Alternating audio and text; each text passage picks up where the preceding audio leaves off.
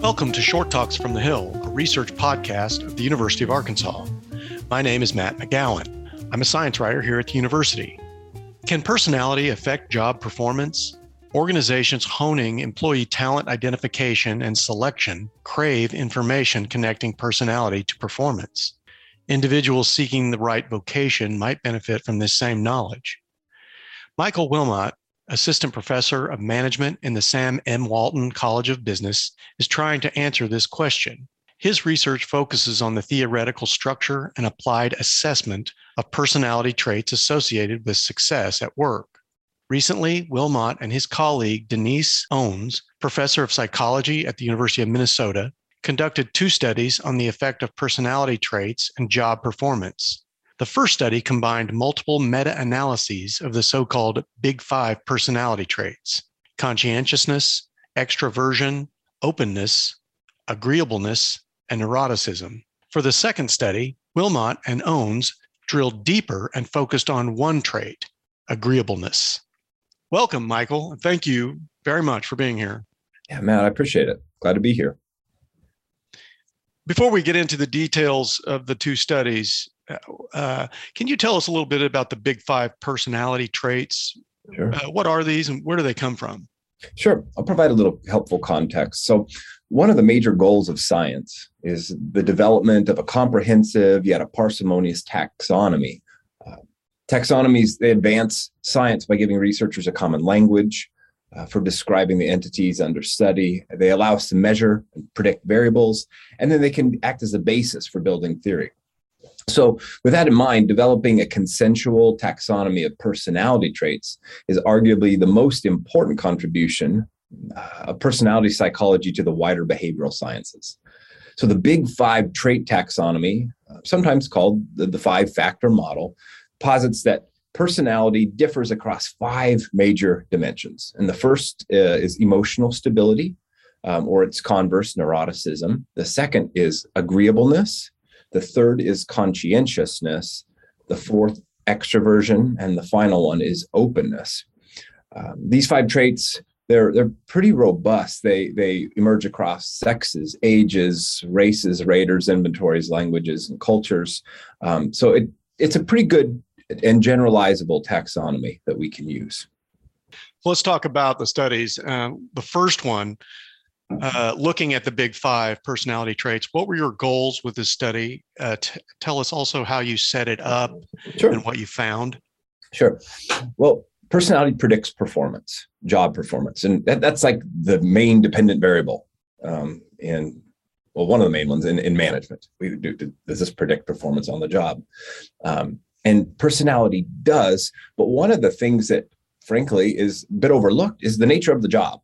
Think of the practicalities of getting a study sample. One, let's say you could get a bunch of individuals doing the same job. So let's say they're teachers or managers. And how does personality predict for those people in that job? Another way is try to get a cross sample of people, a lot of different folks in different jobs, and how does personality predict performance across all those jobs? That answers other questions, but it's hard to answer both questions at the same time. Mm-hmm. And most previous meta-analyses have been focusing on overall job performance across all different jobs. Mm-hmm. And what we care about, just like I was talking about in the academic performance examples, maybe the job matters to which traits predict more or less or at all. So that's what we try to explore, is using existing meta-analyses. What do we know about how personality functions across different occupations? And we were able to gather a handful of meta-analyses and organize them across 9 different occupational groups, helped by the standard occupational classification system from the Department of Labor. They have major groups. That's our highest category. So it roughly explains a good portion of the economy. It's the best we could do. So we looked at how the Big 5 traits function across every occupation and then specific occupations. But another thing we wanted to look at was, what is it about those occupations that matters? what is different about them? What do those occupations specifically require? So an occupational requirement, or like, what are the tasks and responsibilities that are relevant in that job? So when you're a nurse, it's interpersonal care and helping is an important part of the job. When it's sales, it's about interpersonal influence. Same thing with being a manager. So these characteristics or the requirements of the job sometimes match up better with personality traits, and sometimes they don't match up as well. And you would think that if there's a good match, you're going to have a stronger prediction. And so we were able to get some data from ONET. It's also another Department of Labor website. It is the Occupational Information Network, and it has information about all jobs in the U.S. economy. So we were able to take occupational requirements information from there, as well as a second variable that we cared about is how complex is the job.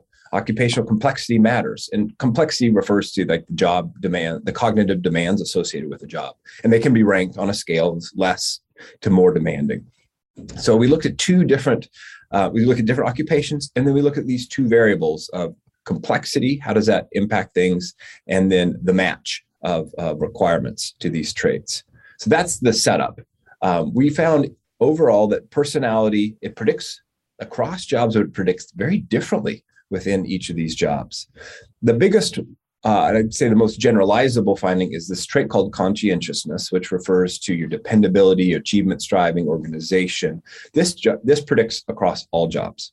That was an interesting finding. And then other jobs, the second major finding is that other jobs are better predicted when the relationship match is stronger. So for instance, agreeableness, which has to do with helping and care, predicts very well in healthcare occupations, which involves interpersonal helping and care. Extroversion, a trait which is about assertiveness and influence of others, is a strong predictor in sales and management.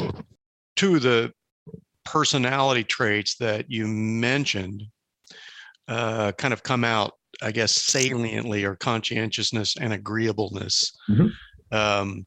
The second study, you focused on the personality trait of agreeableness. Mm-hmm. Why did you give attention to this single trait, and what did you find in this study? That's a great question too.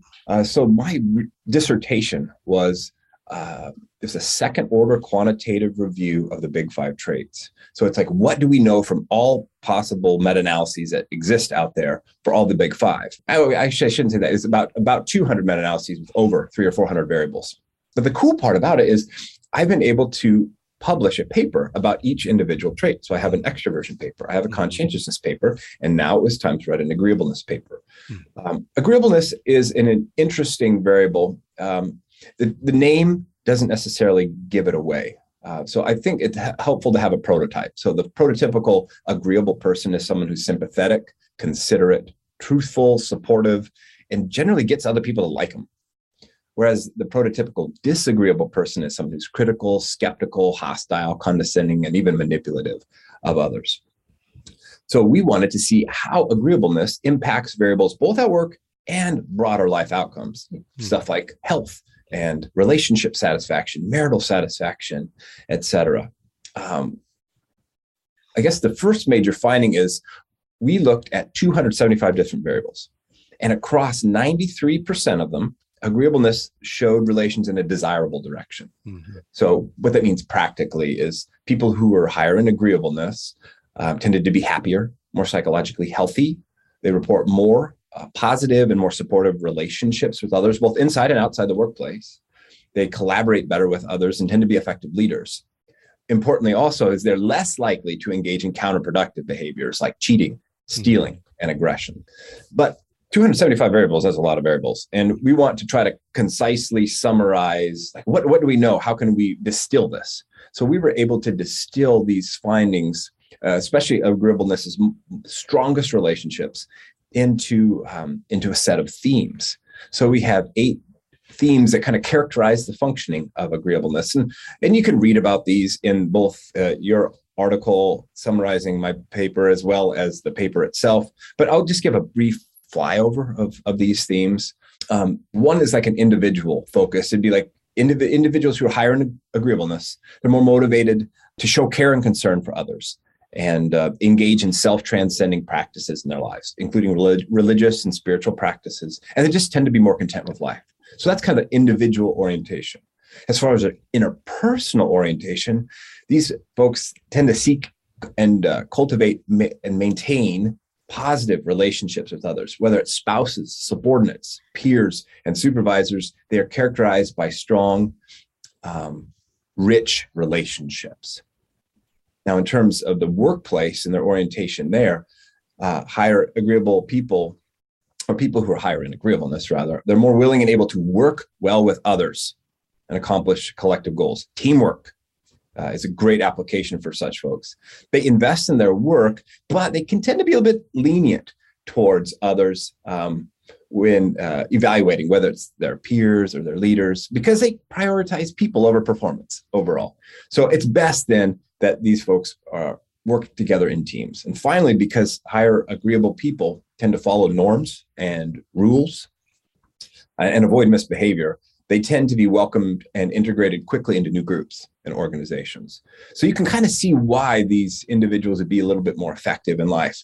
The only downside here, though, and I think it's also important, is although agreeableness is generally helpful, it does have its hindrances. Specifically, people who are more agreeable can sometimes be unassertive, and they can maybe tend to avoid conflict sometimes and not stand up for themselves and be taken advantage of. Relatedly, they tend to be also associated with lower extrinsic success. So they may not be getting the promotions because they frankly don't seek the promotions as often. They may have a lower salary because they may not be less, they can be effective negotiators, but they don't necessarily want to get involved in the negotiation process, so to speak. So I guess a practical application of this paper is, if you're a manager and you're working with good, agreeable people, help those who are helping you. Look out for them. Give them that salary opportunity, give them the raise, give them the opportunity for promotion, or ask them about that. They may be less likely to seek out themselves because they're too busy and focused on self-transcendence and trying to help others. Exactly. Well, Michael, thank you very much for being with us here on Short Talks from the Hill. And we look forward to talking to you some more about your research in the future. I look forward to that opportunity too, Matt. Thanks so much. Thank you. Music for Short Talks from the Hill was written and performed by local musician Ben Harris. For more information and additional podcasts, visit Arkansas Research. That's arkansasresearch.uark.edu, the home of science and research news at the University of Arkansas.